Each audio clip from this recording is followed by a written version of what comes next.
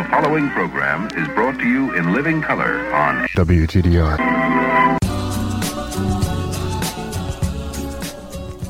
I'm Tony Epstein. It's the Magical Mystery Tour. Join us as we dive into the heart of things, exploring new ideas and new ways of seeing and being in this wondrous, crazy world we share together. Lying on your back in the grass,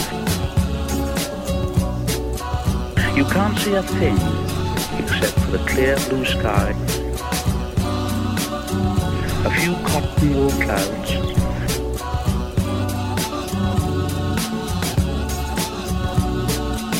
higher and higher in the great dome of the sky, filling it with song. Higher and higher, filling it with song.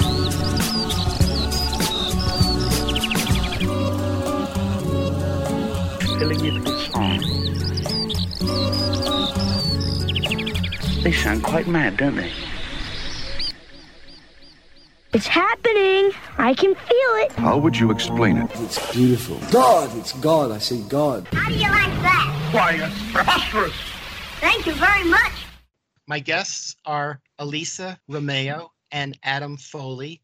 Elisa is a licensed marriage and family therapist, an intuitive and best-selling author of Meet Your Soul, a powerful guide to connect with your most sacred self. Her work combines her background in depth psychology with an ability to directly communicate with the soul. Adam Foley is a certified somatic practitioner, yoga instructor, and spiritual coach. Together they host the Holy and Human podcast and are the authors of this wonderful new book that we're going to be talking about, Holy Love, The Essential Guide to Soul-Fulfilling Relationships. It's a book that teaches how to connect with and hear the still, quiet voice of our own soul, and then bring that soul level of connection into the rest of our lives and relationships. Elisa and Adam, welcome to the Magical Mystery Tour. Thanks for having us. We're Thanks excited for to be here. us. I love the name of your show. Yeah, we were talking about how fun it is. Yeah, it was actually a gift from one of my skeptic friends who used The best kind of gift. yeah, who used to say, your show is nothing but a magical mystery tour. Mm. And I said, wow, I love that. I'm going to use that. You're like, thank you. I love that. You know, that really reminds me, I can relate to that. When I started my psychic program, I went through this 3.5-year training program that was a psychic program. And I grew up, my dad was a real cynic. He was raised Catholic and he was a man of science. So he had a really hard time. You know, he had a lot of trauma from that experience. And so I was around a lot of kind of analytical energy, like if you can't prove it, it doesn't exist. And so I had that within me. I'd internalized that voice, but I had also had these psychic mystical things happening to me. And I didn't know how to kind of hold both those things, right? Like, and so when I started my psychic program, I had to call it Imagination Station in my head to kind of just be there, because there was this part of me that was just getting migraines because I was so angry and cynical, but also knew it was true. And so I had to kind of lighten the whole thing up, like just fake it till you make it imaginal in order to enter that realm and start to have experiences there. I had to kind of lighten it up and call it the Imagination Station. Take it less seriously. Take it less seriously to take it more seriously. Yeah. Wow, that sounds wonderful in a way. I mean, just to have those experiences at a time when you could think about it in those terms. Like I started having experiences in that realm when I was 9 years old, and I didn't have any way of putting it into words or language or anything. So I never told anybody, and I had no reference point whatsoever. Never. I think that's the common experience for people who are like little mystics or intuitives or seers. It's kind of like our society's really not good at kind of honoring and encouraging and validating those experiences. So they're really taboo. They're really considered, anytime on media when someone's presented as a seer, it's they're crazy or they're a con artist. It doesn't exist. And so when you start to experience it yourself, it can be scary because it's like, well, what does that mean? Am I crazy? Am I a con artist? But over time, people start whispering these things. The most, rational scientific people. I've been in doctor's appointments where I've had doctors whisper to me, when they find out what I do, they're like, oh yeah, once when I was 11, my grandma, after she died, came back as a spirit to the end of my bed, but don't tell anyone. It's like, it's in these hushed tones of shame and secrecy. And it just got me wondering, why are we so scared about these experiences, Yeah, it's amazing how it seems like more people than not have had these kind of experiences. And yet, as you say, they don't feel safe talking about them or sharing them with other people. I agree. It seems like more people, and then they compartmentalize it and minimize it, and kind of they're in denial that that's real. I didn't even know enough to even think about that kind of a strategy. I just had no reference point for it, that I didn't even know how to begin to even think about it, let alone talk about it.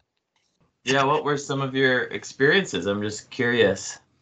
Well, there were several, and many of them were happening in that hypnagogic state between waking and sleep. One of them was sort of like dying, where I would find myself in this deepest, darkest place, way, way down in some deep subterranean underworld, but just complete, utter darkness. And I would have this moment of, maybe it was panic, and I would like leap up, tearing through layers and layers of darkness. And then I would physically leap out of bed, gasping for breath.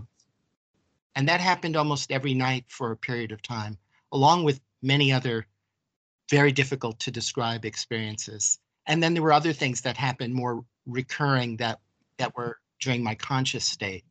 Mm-hmm. But since then, I've spoken to numerous people who've had their own type of mystical and expansive experiences. So I know it's not uncommon. Yeah, absolutely. I think it's interesting you're talking about that stage between waking and sleeping. And that dream world can be so confusing, right? There we can get so many mixed messages and hard to interpret metaphors. And so one thing we like to do with people is try to get them into that state of consciousness that you are in between that waking and sleeping state, because we would say that's a theta state in your brain.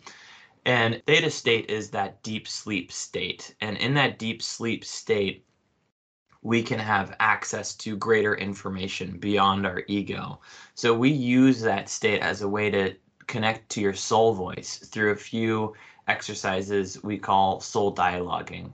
And we create a conversation between your waking self, your daily consciousness, we would call that your ego self, your idea of self. And then we can raise your brain state to the theta state and get information from your soul self. And we call this the voice of wisdom, of unconditional love. This is the still small voice within that we sometimes can hear in little intuitions and hunches, like when we just kind of know, our friend is going to call us in 10 minutes. We've just kind of felt them energetically or intuitively, or if we have a hunch that we shouldn't go driving right now in a rainstorm and things like that. So I think we all have experiences of these glimpses of intuition and hunches, but we like to train people to consciously be able to access that and then get information that they can apply to their lives.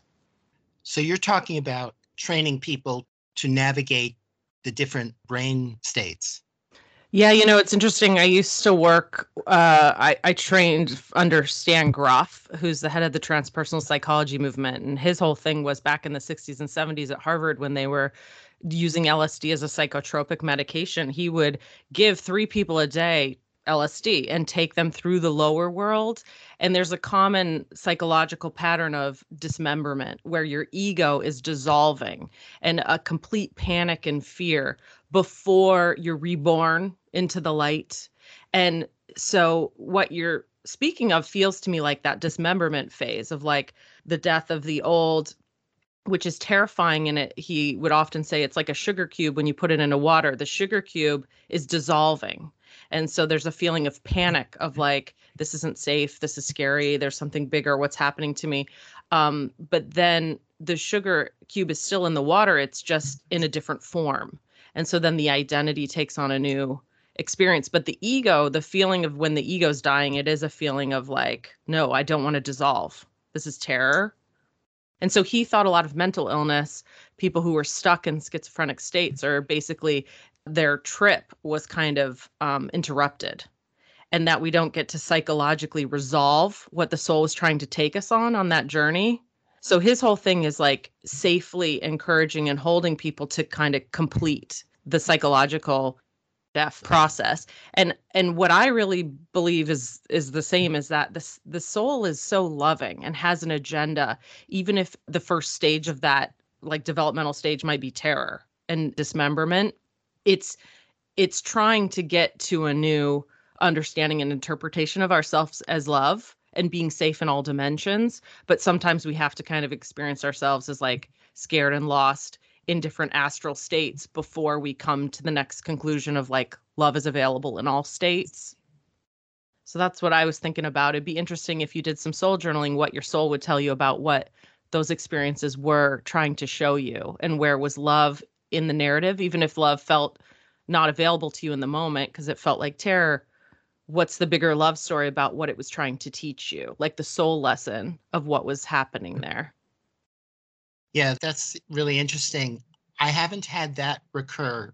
However, it seems to have morphed into a different experience that I've had recurring throughout my life every once in a great while, where I have this panic attack from the fear of either being buried alive or being stuck somewhere where I can't move, like an extreme form of claustrophobia.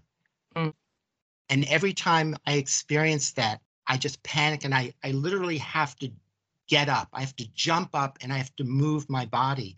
And the last time it happened, I tried, because I've thought about this, and I just tried to stay still and present with it and relax into it.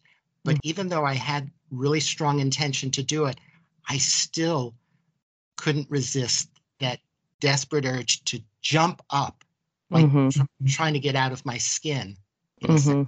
Yeah, I mean, I think that's so biological, right? It's like if someone's holding you underwater and you're drowning, all your instincts are going to fight to go up to the surface. But then there might be some past lifetime trauma there in that story for you. There might be some memory, of a lifetime where that occurred, because sometimes that is the case. The Dalai Lama in The Art of Happiness was asked by this Western MD psychiatrist, why do you think Westerners are unhappy? And he said, because you don't have an understanding of your past lives. So you're looking for all your answers for happiness. It's like looking for your keys in a parking lot, but just under where the light's shining. And there's all this other places where the keys could be. And so sometimes my background is like Jungian psychology. So I think it's taking a very psychoanalytic approach, but also I've had past life memories. Adam and I we had a past life where he was murdered next to me in bed. And when we first came back together, I was grieving and really experiencing all the trauma of him dying and me having to live without him before. And I had to feel those feelings before I could open my heart to letting him in this lifetime.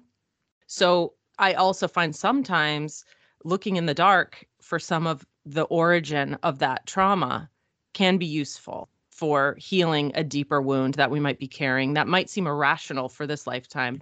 But I also think it's kind of like there's this one exercise in Holy Love called Mystic Mad Libs. And you might want to try that around that panic kind of state that happens, because it kind of asks this question. It's looking at the soul lesson of like why you're working through that issue of claustrophobia or being buried alive or suffocated. It's like, what on a soul level are you coming to understand yourself as love? And so one of the questions is, if I knew what completely and totally, like 100% and embodied it, would it take the suffering out of this experience? And I know that's like a really big question and sometimes can be really hard, because especially you're talking about life or death in your situation, that feeling of like, I'm being, killed basically. So it's a little bit of the Christ myth, right? Of like, how can, if you're about to be murdered, find peace? In that moment, it feels like you were going towards it with that intention to surrender to the experience. I told Adam the other day, we were on a walk, and I said, when I was in 4th grade, I remember taking a bath and thinking, I just started having a panic attack. And I was like, what if something happens to my family? And then what if something happens to me? And what if something happens to my friends? And like, what if we all died? And it kept getting bigger and bigger. And then I remember it was like the whole neighborhood. And what if a bomb came and blew us all up? And then it went to like, what if the whole world exploded?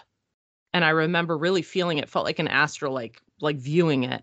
And then I felt a part of me, you know, the devastation, the pain, the grief of that, but then also the part of me as spirit that was peace itself, even if the world exploded. The part of me that would exist as consciousness, as an entity, even if everything I ever knew was gone. Well, I think one way you describe that is, even if all these terrible things happen, would you let it disconnect you from yourself? And it was kind of this situation of what's in your control and what's out of your control.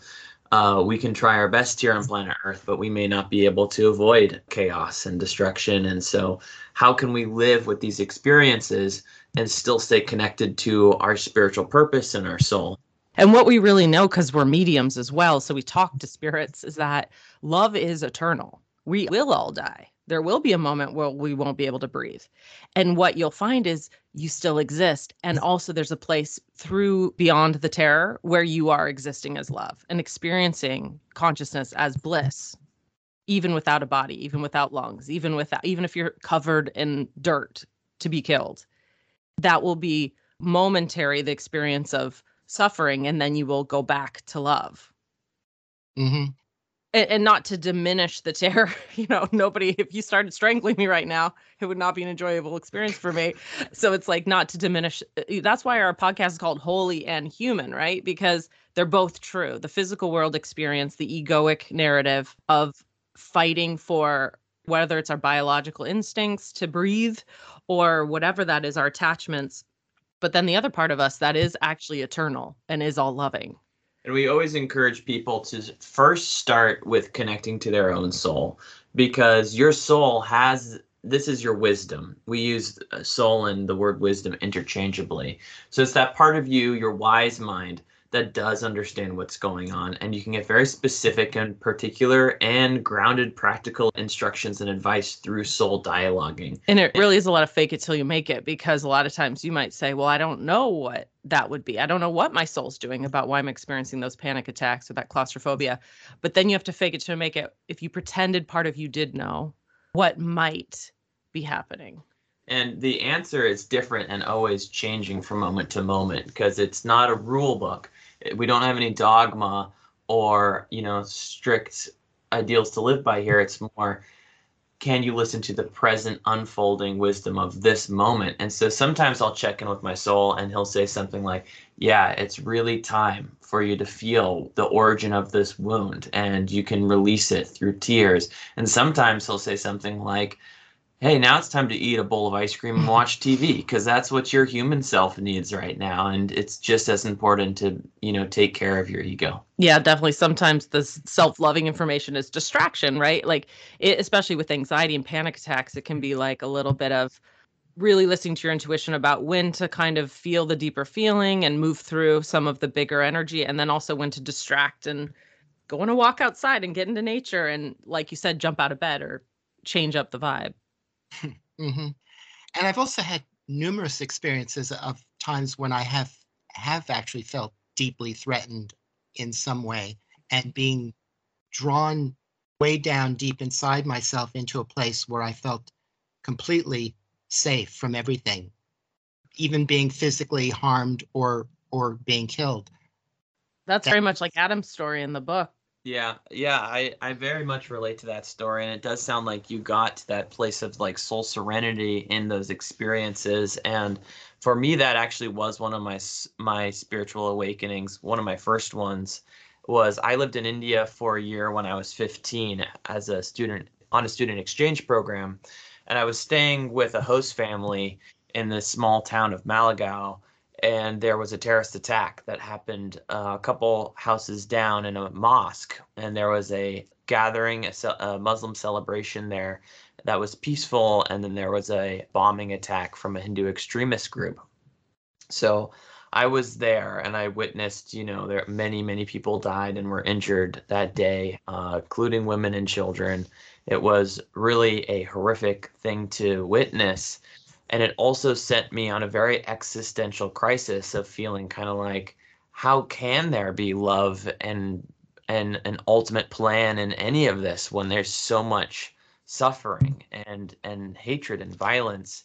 And then my host family actually invited a news crew into our home, and I ended up being interviewed because I was one of the only Americans that lived in this town for a long time, and I had been close to the blast, and I didn't understand the political situation at all, but I started, kind of preaching messages of peace that were like, we're all mothers and fathers, and we need to kind of put our beliefs aside. And then I got a call from the UN, and they told me that I was a potential target for an upcoming terrorist attack. And they urged me to leave India, and all my family and friends called, and they're trying to get me to come home. But I could really feel like these questions had opened up in me, and I knew that I wasn't going to find any answers if I returned home too quickly. I had a process that needed to finish. And so I ended up traveling across India and studying with gurus and such. But then I ended up in a situation where I met up with some other exchange students at a bar. And I had never met this group of people before. And they started doing things that were extremely offensive to the barkeep and the people working there culturally. Like, they didn't understand some of the cultural rules of India. One of them was one of the German guys started making out with his girlfriend in public, which is not only taboo, but technically illegal at the time. And then he went into the woman's restroom with him. So they kind of instigated this bar fight. And I was trying to coax the situation, try to get everybody to de-escalate what was happening. And I was kind of like, hey guys, let's, calm down. And the rest of the exchange students jumped out the door, but right before they did, the German guy ended up throwing one of the waiters down. And they left me in the bar by myself in that moment. And in that moment, I got hit in the side of the head and lost consciousness temporarily, and then ended up in a situation where I was being beaten by 5 full-grown men when I was, 15 years old. And I had been living with this survivor's guilt and with this PTSD, and really kind of wondering, like, what is the point? Like, why should I stay alive? Why should I be here when there's so much suffering here? There can't be a loving plan. And so it was in that moment that I was being beaten up that I really had this, I felt like I was like, oh, I could just let this happen. It was a weird feeling where I felt these two battles in me, kind of like, what's the point of resisting almost? And then I looked up at the men, and I remember seeing them and looking at their eyes, and I could feel that there was this hatred towards me and this rage, but I knew that it was so misplaced because I didn't even know these people that started the fight, and I could feel that it was all a projection, which is basically like they were projecting out this experience onto me. They believed I was the target of their anger, but I could see how pointless it all was, and how whenever there's rage or hatred or anger like that, how it's so misplaced and untrue. And then I could feel the part of them. It was like in that moment of darkness that I could feel a spark within each of them. And I could imagine them as children, like, what were their lives before this, before they had this anger in them, before they were projecting this on me. And in that moment, I thought to myself, oh, they don't know who they are in this moment. In this moment, they're not connected to their true nature. They're connected to an idea of their nature. They are connected to an anger, a repressed anger, but they don't know themselves as souls. And that was my first experience of waking up. And then that's when I stood up and fought back and was able to get out the doorway. And so it was interesting to have something that seemed so initially dark to end in one of the most transformative experiences of my life. Yeah, I loved that story. And Elisa, you have a story about your first experience of your soul. And I would love to hear that experience and what you learned from that about life and the soul and what it is. Yeah, I had a couple weird things happen when I was a child, psychic kind of and out of body experiences. But the one was at Montessori when I was 6 years old, and we did a little meditation of listening to music. And I remember going like down into the floor and then floating above the school and having like an astral experience. And then afterwards, when they're like, "How was that for everybody?" I said what I experienced, and everybody was like, "What?" And I remember, oh, this is something you don't like talk about. But what I write about in the book is when I was at my grad school program, I had just left a class about big consciousness stuff, which was actually with Stan Groff, and went out onto the grass to eat lunch with my friends. And I started having like going into an altered state where I was started to trance. I was meditating like 20 hours a week at the time. So I was meditating a bunch and used to kind of altered states. But this one felt like it was like happening to me, like it was coming over me. And my friend who was a body worker and intuitive's like, "You're going into like a state. Do you want me to like hold space for you?" And I really trusted him. So we went in a back room and I was very shocked because I just like popped out of my body. Basically, my consciousness was about 4 or 5 feet over my head, like my physical body laying down, and I could see my turquoise t-shirt and my face. And it was so wild because I really had that programming from my dad, like once you die, fade to black, there's nothing more. That's it. And so I was really shocked, like I'm not dead. I'm still here. I am consciousness, but I'm not in my body. So what does that mean about consciousness? And then as soon as I had that thought, I was pulled into this like pink, fluffy love cloud, basically. And when I merged into it, I had these basically downloads, these memories of who I was before I was in this lifetime as Elisa Romeo. So who I was as a soul. And in that moment, I had a life review, which is basically like a movie, but from the vantage point of everyone else and each experience as well of my whole life. And it was all from the perspective of love. So instead of my narrative of how I thought those events went, it was like love looking at all those events and then looking at how did Elisa get it? Did she listen to love or did she cut herself off from love's information in those moments? And it was a big surprise to realize how much I wasn't connected to the energy of love. Even if what I thought I was doing was spiritual or smart or loving, some of what Elisa thought was literally not what my soul thought. And that was really interesting. And that went on and on, that experience. But, and it was wild because every question I had, it was like, I call it like the energetic Google, it's immediately answered. So questions about like my hard relationship with my dad or things like that were just like immediately given to me, the why on a soul level of what I was learning in this lifetime. And then later, as I was starting to go back into my body, I could feel I was getting dumber and dumber, going back into the ego of Elisa Romeo. And it put in me this idea of basically what Meet Your Soul is in all our work of like, I want to stay tethered to that part of myself. I don't want to forget. I don't want to have amnesia again. I want to stay in connection with that wisdom and that love.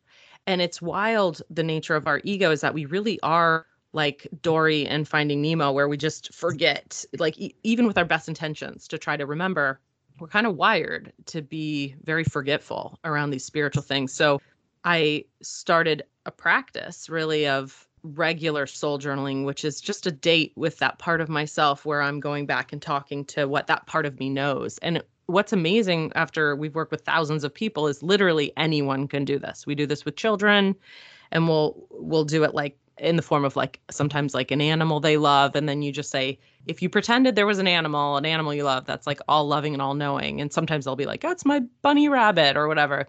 And then you just start talking to that energy. What you're doing is summoning the energy of soul in a dialogue. And because every day we all have questions about, should I do this? What's happening here? Why do I feel sad? What's going on over here? You just start to bring all those questions to that part of yourself that does know.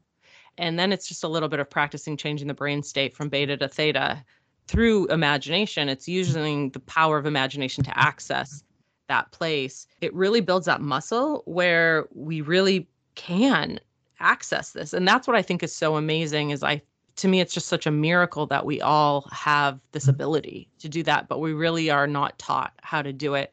And when we do our retreats, in the summers will bring the energy of the soul into the room.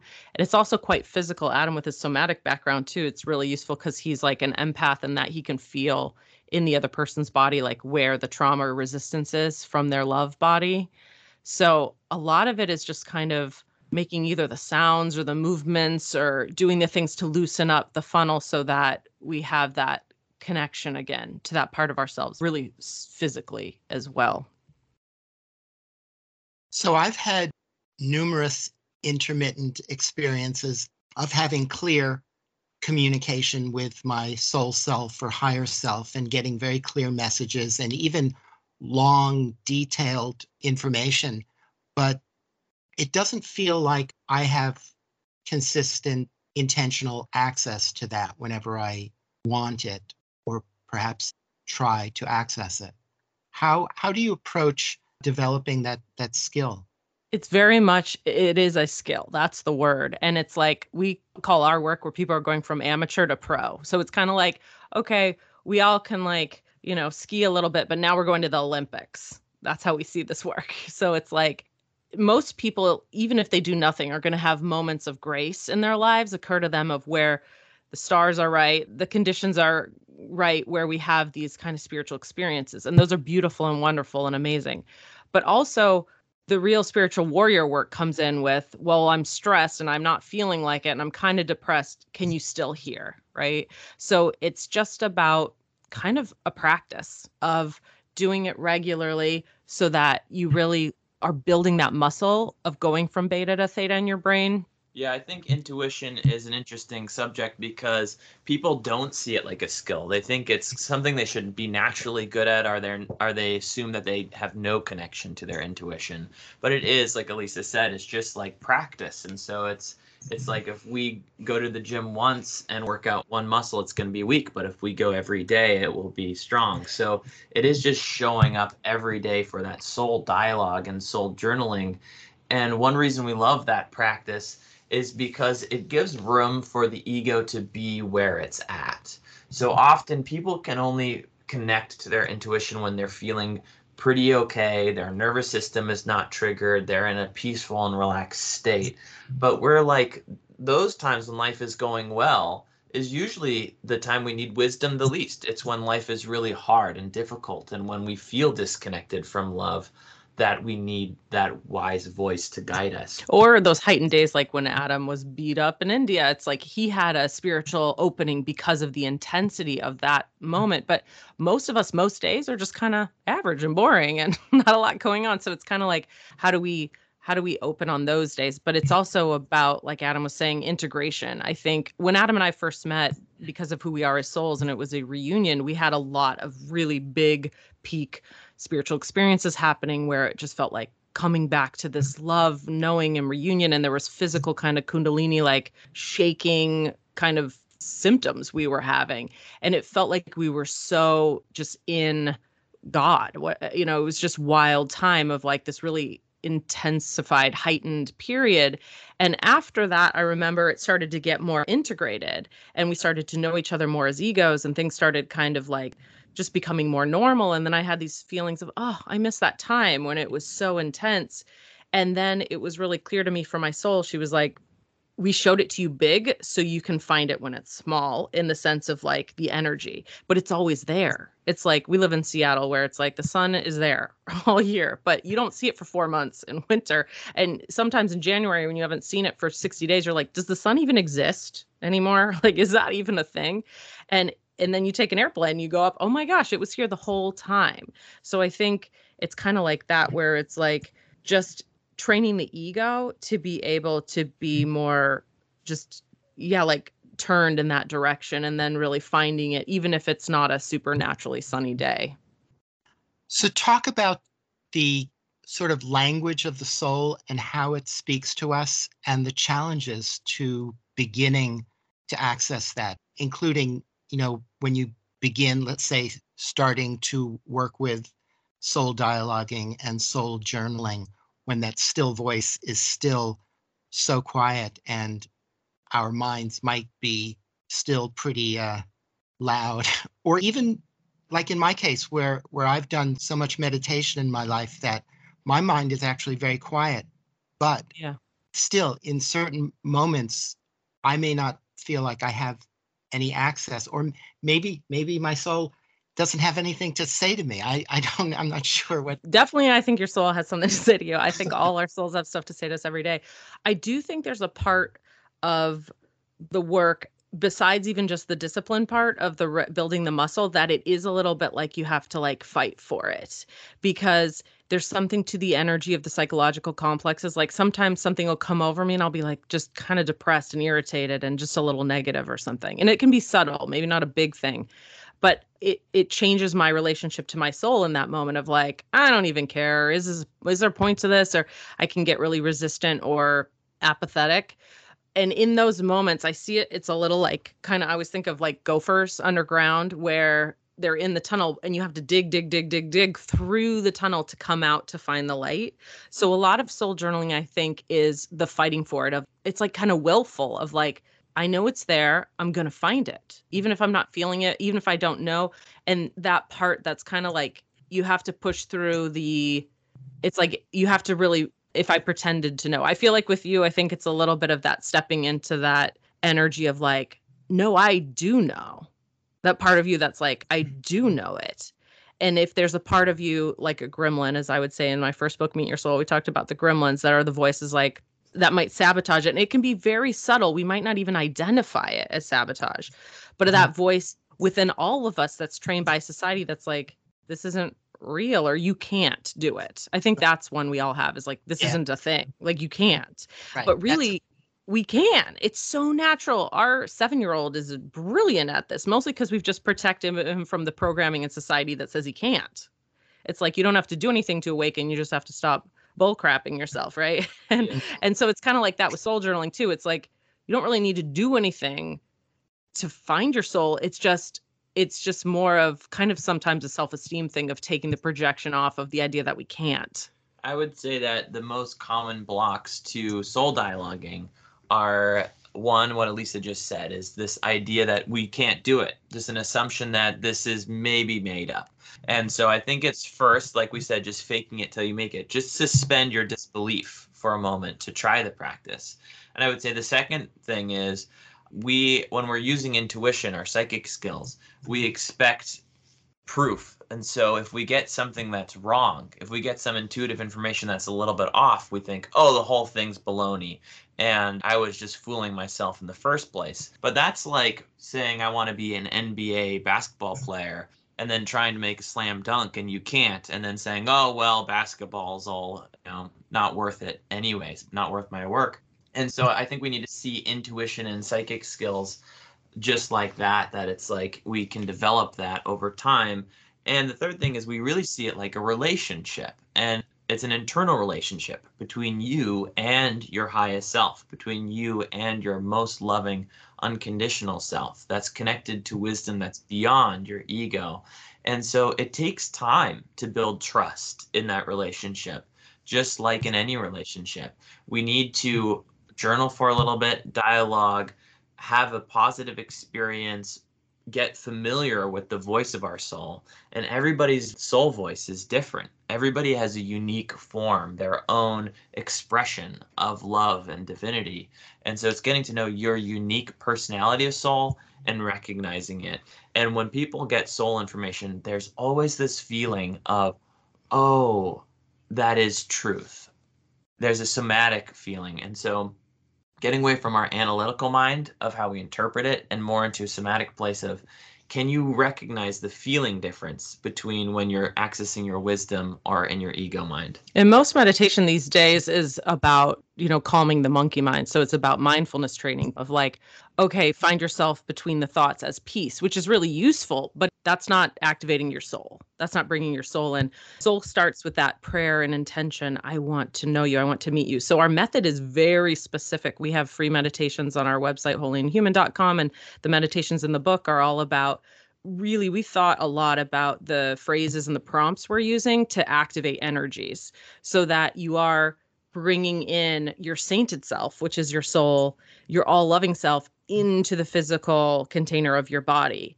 And so we see that, we call that soul birthing, where even though we were, incarnated in utero, there's this bigger spiritual incarnation process that goes on through our whole lives. So most of us are here, but also not fully present as our souls in our bodies.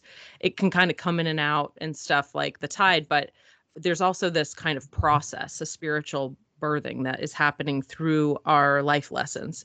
So our method is really specific, even with how, like soul journaling, it's not just doing it in your head. We really push writing it because the ego needs reference point to go back to and process and integrate and question and fight with and have resistance and wrestle on the mat with that, working through those gremlins. So our method is very specific about how, because we all do have amnesia and we aren't supported in the validity of this. And we understand that it doesn't happen overnight. It is, like Adam said, an ongoing relationship. And like any relationship, are you having quality time together? Are you conscious and present with that part of yourself? Are you, how's the relationship going? Is there anything you can do to move forward that relationship, basically? Mm-hmm.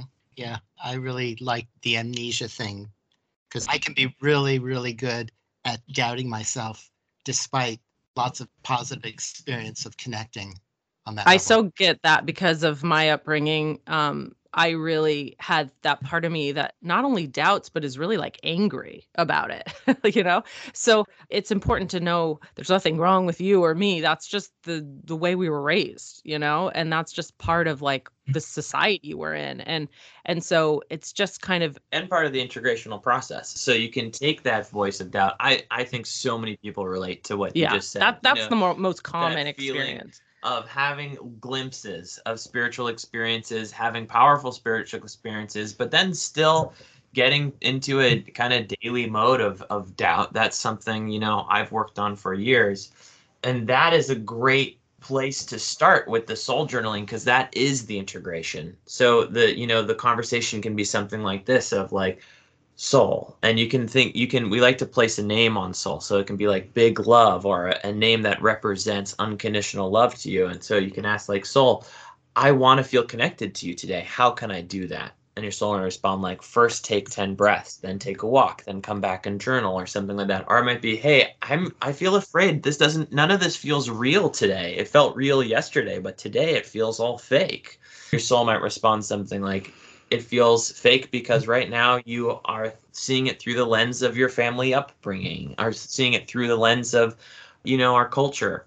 And so soul will guide us through those experiences. And actually, Elisa and I get way more interested and invested in that process and the integrational process more than the big spiritual experiences. Because I think that actually most of us have had a spiritual experience within our lifetime. But I think very few of us have integrated and turned that into wisdom. Yeah, I can totally relate to that because my life has been just a really long process of integration of things. And we all have to fight for that conscious sovereignty, right? Because of how the whole system is set up, it feels almost narcissistic and hubristic to be like, I can do this. I am this. So, but we are. It really is our natural state. It's our spiritual birthright. And so it's almost like the miracle's so beautiful we can't even receive it. So it's kind of warming up our ability to like receive how beautiful we are as souls and to know our truth in that level. We don't have a lot of models for that. So it's kind of talking to our wise self about how does that look for us? And so much of it is just kind of inner child work, being compassionate to the human part of us that vacillates and has good days and bad days and gets confused a lot. And it's like, that's okay. There's nothing wrong with that. But also making sure we're not getting all our information from that part of ourselves. Right. Something that came up while we were talking about that is that I could just allow myself to relax into my doubting and not make a big deal of it. And you just mentioned working with our inner child. I would love for you to talk more about that and the actual work of healing our inner child in this, ongoing process. We knew we had to have an inner child chapter because what we see so often is the reason people struggle with their gremlins is because they don't know how to identify or feel their feelings and to have compassion for that part of themselves. We kind of in the beginning when we were writing the book, I think around then, I can't remember how long it is, we went to go see the Mr. Rogers documentary about his life. I think it's Won't You Be My Neighbor? Yeah. So not the movie with Tom Hanks, but the documentary. Did you ever see that? Yeah, it was wonderful. he came on the screen, and I just think he's the patron saint of, feeling your inner feelings and honoring that part of yourself. We actually talk to him as spirit a lot because he's so helpful. If I'm having a bad day, if I call him in as a spirit, I'm like, Mr. Rogers, what do you want me to know right now? Just the way he handles it and his slow speaking and ability to be absolutely present is just such a gift. We had Officer Clemens on our podcast because we were obsessed with that story, and that was really powerful. Francois Clemens is amazing. Yeah, to hear his story of knowing personally Mr. Rogers throughout his lifetime, so touching to feel that love. But we, when we started this book, we had one chapter that was dedicated to the ego, and He's actually out by you. He's near Middlebury. Really? Yeah. Yeah, sure. And one thing that I realized through reading the book is how similar your ego to soul relationship is to healing inner child work, because what we're doing is we're taking our lower self, all of our emotions, all of our hardship, all of our wounds, our trauma, the things we've been through, and talking to our higher self, that unconditional love. And when we talk to that voice, there's never a tone in that voice of like, you should be doing better or you're off track. The voice is always present, supportive, unconditional, and it's like an all-loving parent. So in that way, we're doing inner parenting work. Every time we talk to our soul, we're holding our emotions in love, we're witnessing them, and we're also recognizing, like Mr. Rogers said, that we're all special and unique. I think when you connect to your soul nature, you really realize that. And when you start to see the soul nature in other people, of how beautiful everyone is on that level, on that essence level, how we all have a beautiful essence. And when we do sessions with people, it's stunning how every single time I'm in a session with somebody, at first we'll sort of have our ego introductions of, hi, how are you doing? Where are you at? And all these things. But when I start energetically looking at them and connecting to their soul essence, I'm always stunned by the beauty and miracle of who they are, no matter what they've been through. And I think Mr. Rogers, why Elisa mentioned him, is because he was such a placeholder for that. His message of you're special just the way you are. That is the message of soul often. And that was his relationship to Officer Clemens, Francois Clemens as well. At the end of our podcast, Francois told this story that I just absolutely loved, which was he later in life decided to make a donation to Mr. Rogers and his show, and he wrote him a check. And Mr. Rogers called him and was like, that was the sweetest, most kind, generous thing. And they had this really connected, beautiful conversation. And then Francois later was like, and he never cashed the check. And so his focus was, I want to recognize how that was an unconditional loving act, even though I don't actually need this money. And there's a wonderful line in the book where you say, when we dialogue with our soul, we hold space and compassion for our ego, just as we would for our inner child when we can see ourselves in that way. And when we're upset or anxious or scared, we allow the egoic voice to speak those feelings into consciousness, where the soul meets and heals that with unconditional love. Absolutely. I mean, I think we live in this society where it's all about like what you've done and what you've achieved, what you can show, what you can prove. And that's that yang part of us, which is important. But the yin part of us is just normally more the feminine side, is more of like the being. So less of a human doing and more of a human being. And so where are we with that? How are we assessing where we're at with how much we're allowing space to feel our feelings, trust the natural process of that? This morning, our younger son, he's very into Pokemon, and he traded a card of his yesterday to his friend. And he's a very naturally giving, generous person. Like Adam has a story when he's young, he gave all his stuffed animals away to the whole neighborhood. That's like our younger son, where he's just a giver. And so this morning he woke up devastated because he told me that one of those friends on the card was an invisible companion. It's this like metallic, kind of stuffed animal looking character that was his invisible friend, and he had given it to his friend. So he woke up today really upset and wanted his card back. And so it was kind of, he was having this big grief reaction of this, like what this character was holding for him, kind of imaginally. And, my soul said, okay, before you kind of try to fix this problem, you have to just hold a lot of space. So we went into his bed and I just cuddled him and held him while he just like weeped, big weeping feelings of what this card meant to him. And then I didn't tell Adam this part yet, but then we went on eBay and found the card and repurchased it. Luckily, it was not like hundreds of dollars. But, that's an example of like, I'm trying to model for him having space to first feel the feelings and to be completely with the human experience of that before you get into problem solving that experience. And I think that's just like, what is our inner child at? What do we need? What do we need to do? And I think so many people, it's like annihilate the ego, transcend the ego. And I think because of my therapy background, I worked with many people with schizophrenia and fractured egos. It's like, for us, it's about having a healthy ego, an ego that can identify its feelings and feel its feelings and reflectively listen to other people and be empathetic. And at the same time, to understand that the ego isn't all of us. We're like these icebergs where who we think we are is just a small portion of who we actually are as energetic beings, what comes to us from our dreams, our subconscious, our holy, loving hearts. And so we're limited in our interpretation of ourselves most of the time. I also think adults can really get into a mode with their emotions of trying to fix them or heal them, when often our emotions just want to be held, and they just want to be held and felt.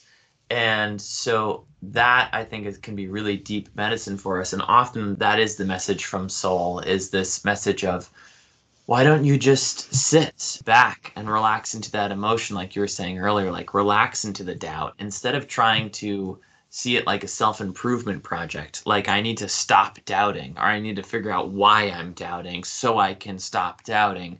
Or even if it's seen like a healing journey, opposed to all of that, what if you're just present with that for a moment and allow yourself to feel that? And what may come up is maybe a deep fear at first, but once that emotion is seen, felt, recognized, that is often the only case in which we can actually heal and move on. And we do a lot of that ourselves. We call it like onion work, where you're like, okay, here's what I think I'm feeling. And then you sit and hold it and inquire and get curious. And then you leave space. Oh no, here's the deeper feeling emerging. Okay, now hold and sit and love and be with that. And then, oh no, here it is, right? So it's like peeling the layers of the onion, and it just takes time to melt into, because it just takes time to surface. Mm-hmm. You mentioned working with our ego as well. And could you talk about the characteristics of a healthy ego and talk about having or cultivating an ego to soul relationship? I think the number one factor of a healthy ego is understanding its relationship to the soul. Because most of us, most people we all talk to only know themselves as their ego. And I mean, it's not that that's bad, it's just limited. Have you heard of this new movie called Tinder Swindler?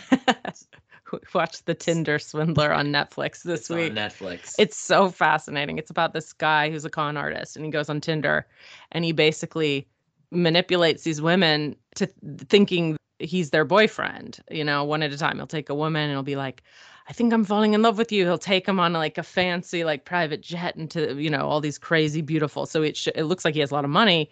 And then he'll start saying things like, I love you. I want to have children with you. You're who I've always been looking for. Yeah. And so basically he's like an international con artist and has only gained more fame through the whole experience. But what was interesting about watching that is we could really see how that is a prime example of a limited egoic relationship, where these women were just believing everything he was saying because they were only knowing themselves as ego and him as an ego. So everything could be taken at face value of like, hey, I love you, you're great, let's have children together. But what we teach through Holy Love is, can you pierce through that and feel into that person's essence and their intentions? And so if you were doing Holy Love work, it would be impossible to end up in a situation like that. So that's an example of when we're purely relating from an egoic place, ego to ego. Because they were also discrediting their intuition throughout the process, right? They'd start to have these little red flag moments or feelings of something's wrong or off here, but they'd shove it down because the ego stuff was so flashy and just like what the ego wanted.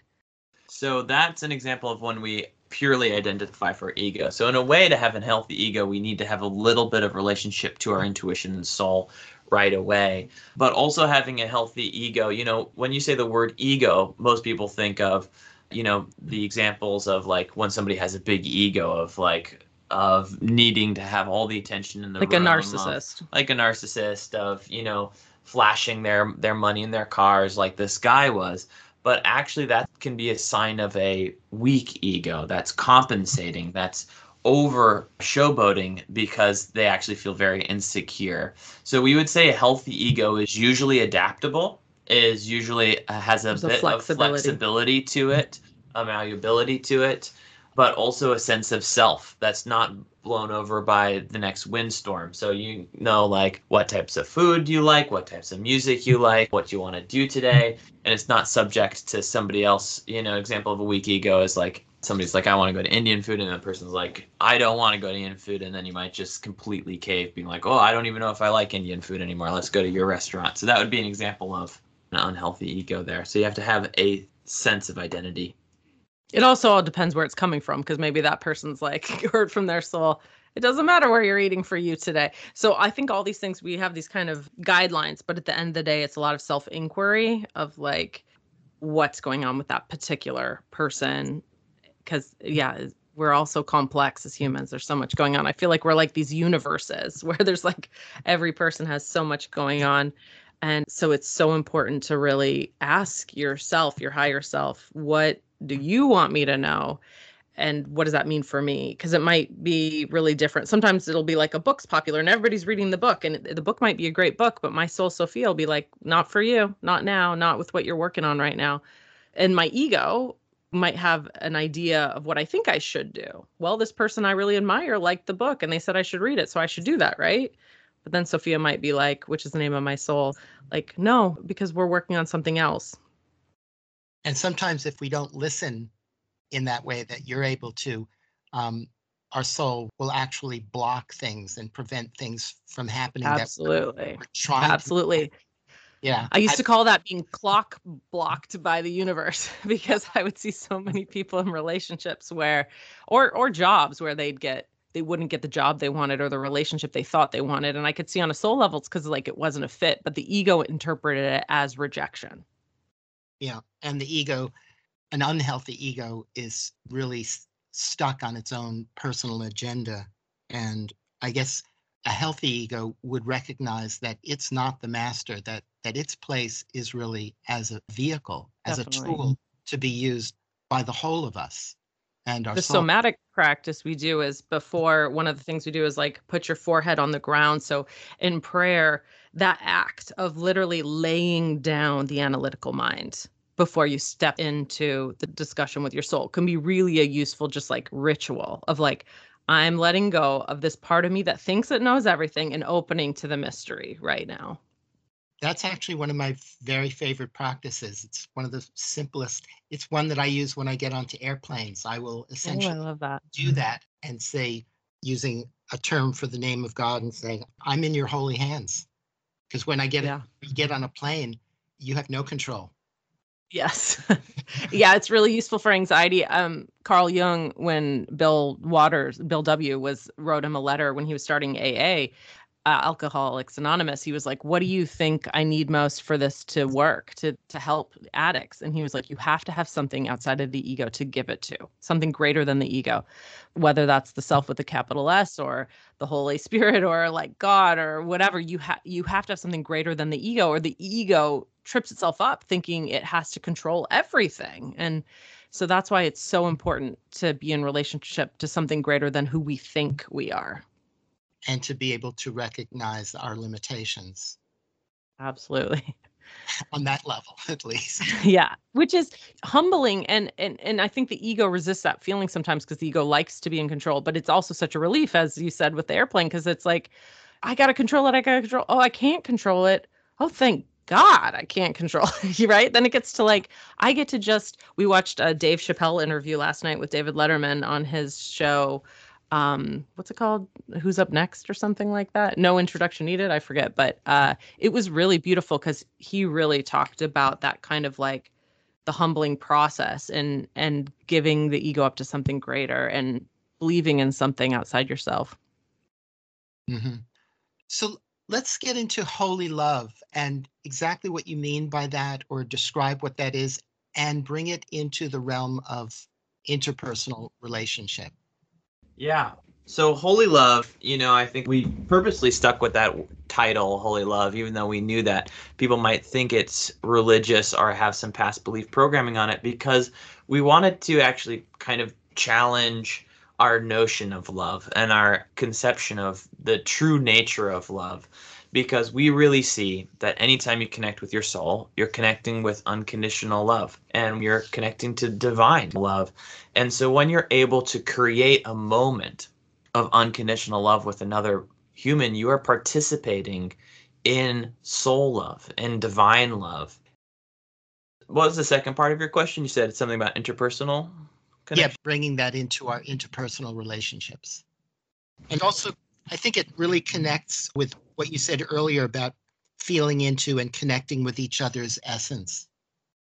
Yeah, I think in interpersonal relationships, it's really about feeling into the essence of the other person. And for us, it's just using it really like that dialoguing of literally asking their soul, what's going on with their ego and how do we assist that part of them? Like, I'm really lucky where Adam's really great at this. So if I'm in a mood or anxious or something, Adam has that ability to talk to Sophia. What's going on with Elisa today? How can I help her move through this? So it's really a conscious, active, engaged relationship in terms of with that other person's essence. Our older son is 13 and he's starting to get into that moody hormonal phase. And it's really useful if he's quiet and kind of in a mood. I can really talk to his soul and hear what's going on with him today. How can I help him? What should I say? What shouldn't I say? So it's so useful in all our relationships. So I want to get really clear about how you're doing that. Like, let's say you're with Adam and some conflict has arisen and Adam is communicating or connecting with Sophia, your soul. Adam, are you doing that out loud or are you doing that internally? Yeah, often internally at first. It kind of depends on the moment. We wanted to make soul dialoguing a technique that you could use in all moments because we're parents and we know that life can get real and get stressful and busy. And so we wanted to make this a technique that you could use in the bathroom because sometimes that's the only time as a parent you have 10 minutes. So in that situation, I'm doing it internally in my head as a dialogue. But whenever I can, I like to sit down and journal because, like Elisa said, having that evidence for the ego to look back on is really great. And I'll ask my soul what he wants me to communicate to Elisa directly and what he doesn't. So if Elisa's like in a mood of stress, my soul information might be like, first, just give her 30 minutes. Watch the kids for a little bit. She's just sort of in a heightened anxiety state and she'll feel better if she has a break. Yeah, it's a combination of all those. A lot of times it's silent, but I think the journaling is a big part of him being conscious with that relationship. Yeah, and then sometimes my soul will come in with things like, it would be really helpful if you speak to her ego this information that's like, I know you're feeling anxious about this thing. It's actually going to be okay. We can fix this problem later, but right now let's just like hold this emotion for the next 10 minutes. But when both parties are stressed and at least one of you realizes that you have the option to do soul communication, but there is that stress and there's the tension of the moment, how do you navigate that? A lot of times it's soul then giving us inner child work of what we do to release then calm the stress. And honestly, that's a common thing with us because we're parents of 2 kids. So there's many times where we're both activated, of just stress and life's happening and not feeling really relaxed and juicy. And so a lot of times I'll say, Sophia, what's going on right now? And she's like, you're both stressed, so here's the plan. Like, take 30 minutes, don't talk about it now, come back to it then say this. And so a lot of times that's her giving me inner child directives of how to get the human part more feeling safe and calm. Yeah, human beings are so messy. And we are. I know, it's wild. and when we're both in that hot moment together and we start bouncing off each other, it's like the tension or the stress. Absolutely. And we like to say a lot of people get in this ping pong game from ego to ego of your trauma hurt my feelings, right? So that's what's really common in relationship of like, you're stressed. One person says a passive aggressive thing. It pisses off the other person. Then they say something back. And now we're just going back and forth, ego to ego to ego to ego, getting offended. But if we stop and take a moment, soul, what's going on right now? Then everything changes. Oh, well, your inner child wound's activated because they're reminding you of your mother or whatever. And then just take a breath, take a beat. You don't need to have urgency to solve this right now. Take care of yourself and then engage in this way and then listen to your soul about how, when, and why.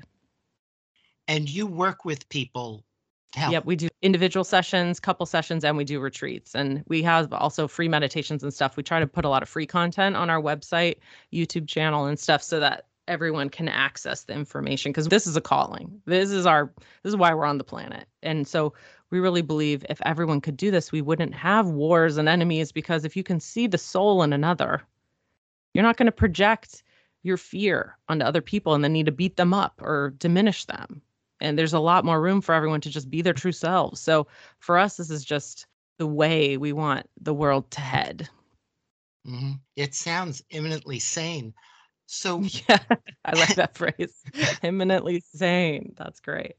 So in your work with other people, what is it that you're doing with them and what are you not doing with? I think what we're not doing is usually giving their ego a lot of room to run the show. And I think that's surprising to some people because a lot of people are used to kind of therapists. It's all about the ego's narrative, the ego's interpretation. If we're reflecting the ego, we do a little of that, enough where they don't run out of this room screaming. Because honestly, you gotta, basically let the ego feel it's seen, but that the ego is not our boss. The soul is our boss. So we commonly say things that upset people's egos because it's what the soul is saying. But what we do when we're on a session is we'll usually have somebody just sort of talk about a life situation, and then we'll watch them energetically, and we'll see when something lights up and feels true and resonates, and we'll help them identify that for themselves so that they'll know, they'll be like, I'm really stressed about this job decision. I don't know which job I should take. There's this one that, pays less, but is more of my passion, one that pays more, but is, may cause a lot of suffering for a lot of years. And so we'll have them really feel into that. We'll coach them through connecting to their own soul until they feel really crystal clear about their path forward.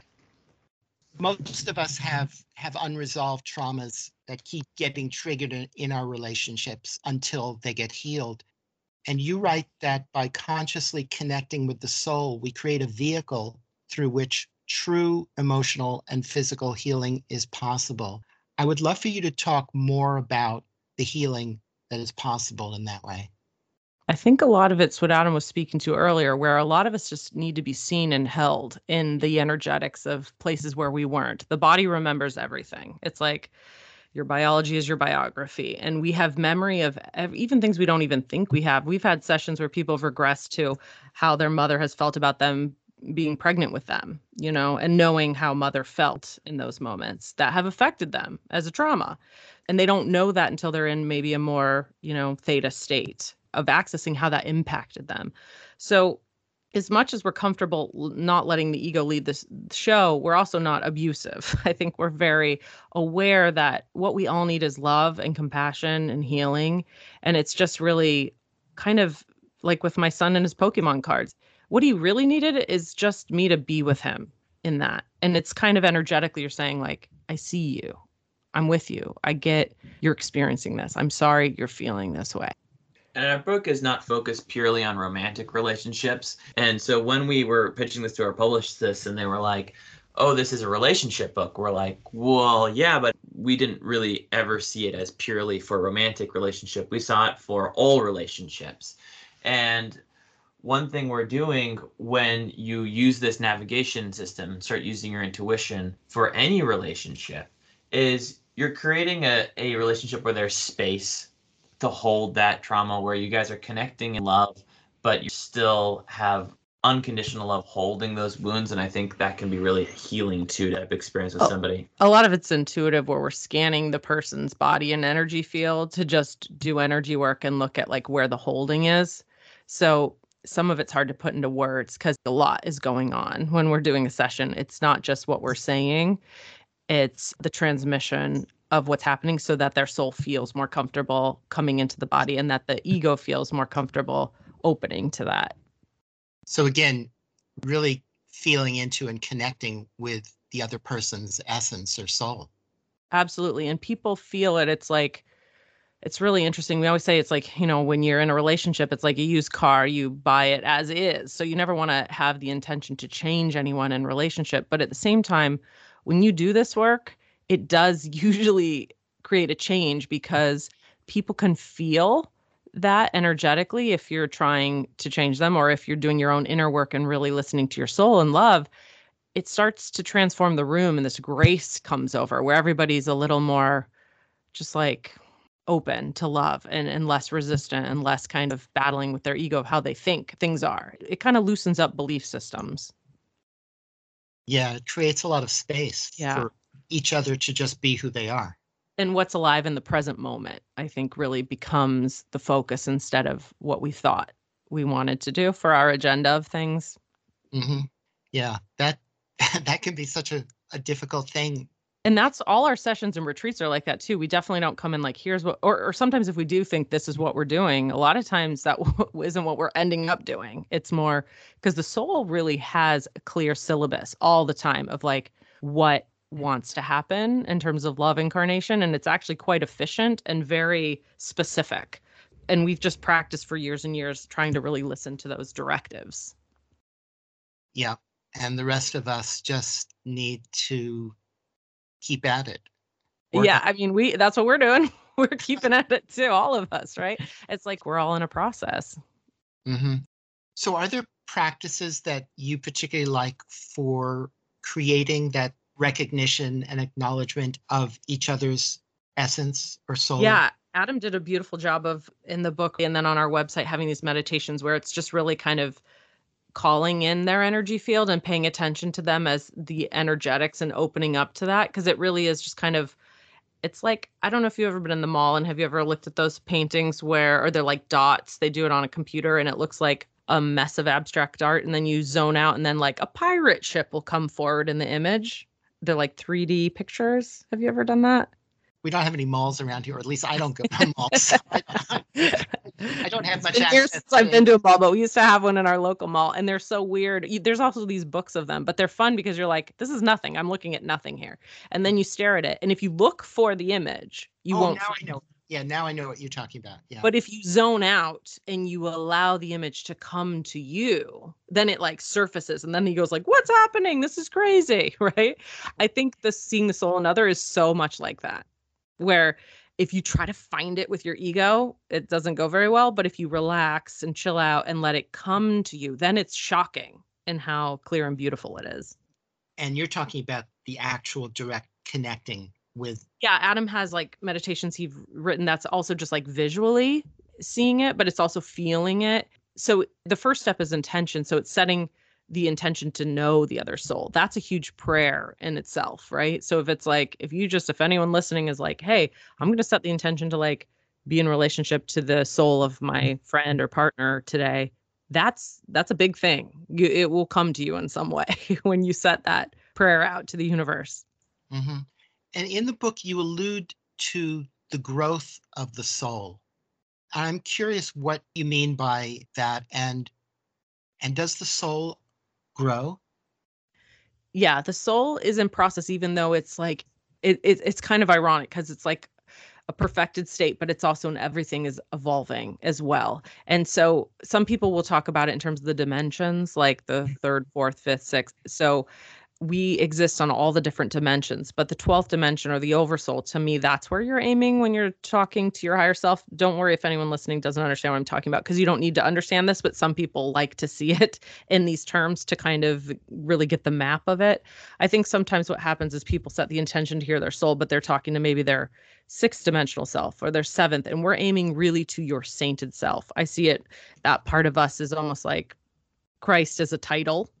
So less about even just that one individual, but what was the process of the individuation of love that was occurring through that experience, person, or myth, whatever you want to see it as. What's that archetype of the Christ consciousness? And to me, that's the incarnation of the 12th dimensional self into the human third dimensional form. So the 12th dimensional self, I see it as like God or love behind all creation, whatever we're calling that. That unconditional love that is the creator. That's like the ocean, and then souls are the raindrop. So we're from that energy and we go back to it, but there's also this individuated form that is different and unique. So your soul's different than my soul, but we're both love and we're both unconditionally, in some ways, the same energy. So in my first book, I talk about the difference between spirit and soul, because spirit is more of that transcendent all is one experience. But then soul is more of that individuated consciousness where your and my souls are different in terms of what we're doing in this lifetime. So your soul lessons are different than mine.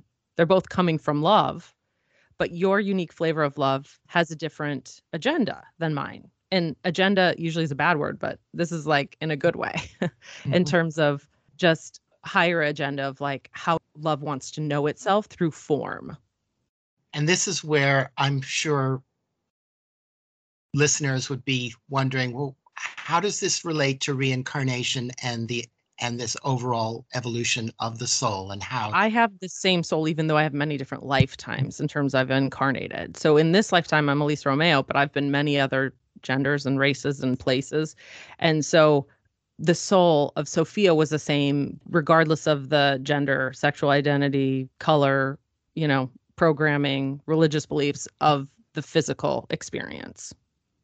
And also as our ego self or our general Right. sense of self evolves, our soul also is evolving. Right. It can get confusing because we usually project ego in terms of a personality on the soul, and it's not like that because the soul is bigger than that, but the soul does have uniqueness to it. It is somewhat of form in the sense that it's not all. Form is a weird word because it's not physical form, but it's not all is oneness energy either. It has a unique voice and it's like an entity, I would say, right? Right. And some people can have very radically different expressions. Like some absolutely. But it's also really confusing because you can like hate someone as a personality and love their soul. And that can be really confusing for me. It's been confusing many times because they're really different, right? It can be really, my background's working with gang members, pedophiles, I've worked in hard situations, and it's wild to see the personality incarnation, which sometimes might be even biological for this particular lifetime, let alone the trauma that's informed that personality, and then to feel the love self behind it. Mm-hmm. But yet you have to be realistic. You have to see what's in front of you. You can't be in denial about what that human might be capable of. Right. Their ultimate, where they're headed. Yeah. Yeah. Because sometimes people spiritually bypass and they can be around, a murderer and be like, but I love them and but it's like, it's also, if it's a wild tiger that's going to kill you, you have to be realistic with what's in front of you, Right. So I made a note about asking you about this soul eulogy exercise, and I don't even remember what it is at this moment.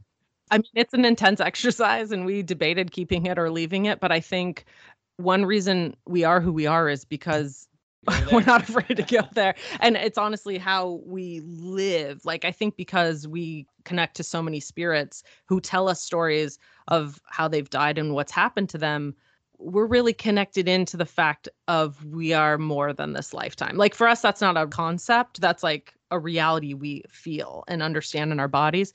So we just know it helps people when you go to that place of like where you'll no longer be as a personality in this lifetime. It does anchor you into more who they are as a soul. Yeah. And that exercise you're referring to, just for the listeners that don't know what we're talking about, the soul eulogy exercise we kept that in because it was a great way of trying to take a moment to step away from the ego and the egoic understanding of each other to feel into the energetic relationship. So what we had couples do is go into different rooms and imagine that your partner has died, and then to write a eulogy from the heart for that person and how you would remember them. Because it's often when we think about somebody leaving that we are reminded of who they really were on an essence level. And it's less about what they did and their actions, and sometimes even about the memories, and more just about who they were on that level. Sometimes we'll even say, if you don't know who someone is to you, imagine that if they're in a coma, who are they? What is the part of them that's irreplaceable, that's not just about what they did or they said, but that their essence, that's only them. Right. Who are they really? Yeah. Despite the appearances of what's happening or going on. And despite who they might think they are, too. Right. and who Yeah. they're trying to convince you they are. Right. Yeah. Who does your body and your energy really know that they are? Mm-hmm. I would love to continue this, but I understand you need to go. So it's been a pleasure to talk with you. It's been amazing Yes. to speak with you. I love your energy and your soul energy as well. It's been really fun. Thanks for having us on the Magical Mystery Tour here. Yeah. It was a magical mystery. I think love that it. was pretty magical and mysterious. Yeah, it's such a pleasure to have you. My guests have been Elisa Romeo and Adam Foley. Together, they are the host of the Holy and Human podcast and the authors of this wonderful book we've been talking about, Holy Love, the Essential Guide to Soul-Fulfilling Relationships. Do you have a website? Yep, it's just holyandhuman.com, and that's where we also have our podcast. You can listen to podcasts anywhere there's podcasts, but it's also directly on there, and we have the meditations up and stuff like that, and information about our sessions, and all the stuff's over there. Thank you so much for being Thank you so much. It was wonderful speaking with you today. Yeah, thanks for having us.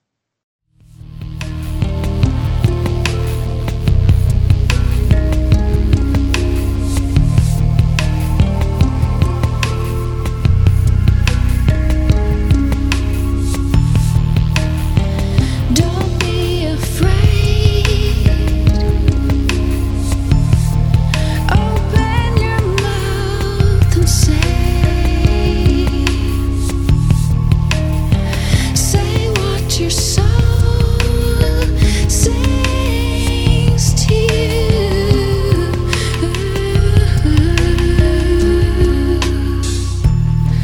Your mind can never change unless you ask it to. Lovingly rearrange the thoughts that make you blue.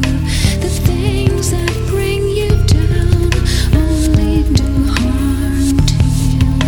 And so make your choice joy, for joy belongs to you. And when you do,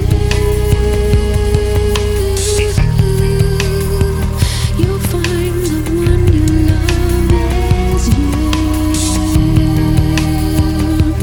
You'll find you